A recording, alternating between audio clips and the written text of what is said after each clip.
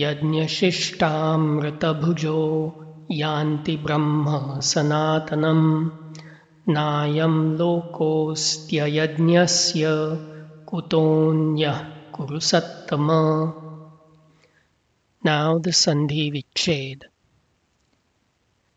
Yajñashishtamrita bhujo is the plural nominal form of a compound of yajna, meaning sacrifice, shishta, meaning remnants, as in chapter 3, verse 13, amruta, a noun referring to the mythical nectar believed to confer immortality, and bhujaha, a noun meaning one who tastes or one who partakes of. The compound translates as those who partake of the nectar of sacrificial remnants. Yanti is the present tense plural third person form of a verb meaning to come. Brahma is a noun meaning essential reality, as in verse 24. Sanatanam is the singular accusative form of an adjective meaning everlasting, as in chapter 2, verse 24. Na is a particle of negation. Ayam is a pronoun meaning this. Lokaha is the singular nominal form of a noun meaning world, as in chapter 3, verse 21.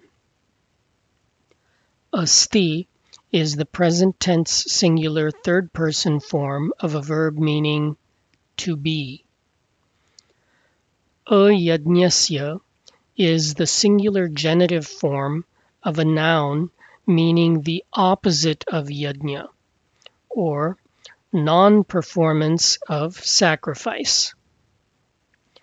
As in chapter 2, verse 66, kutaha is an interrogative asking where from. In this verse, it translates better as what to say of.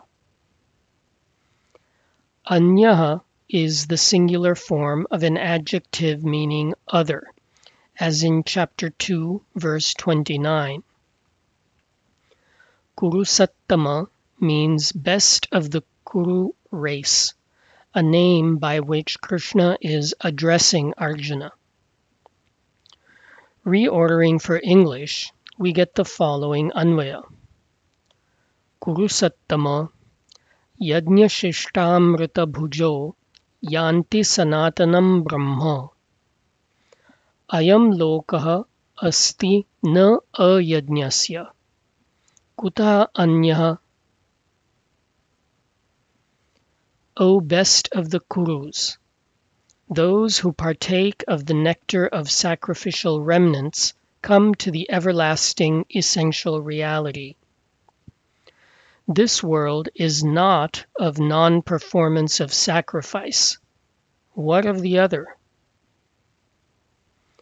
In this verse, Krishna seems almost to be saying that sacrifice makes the world go round.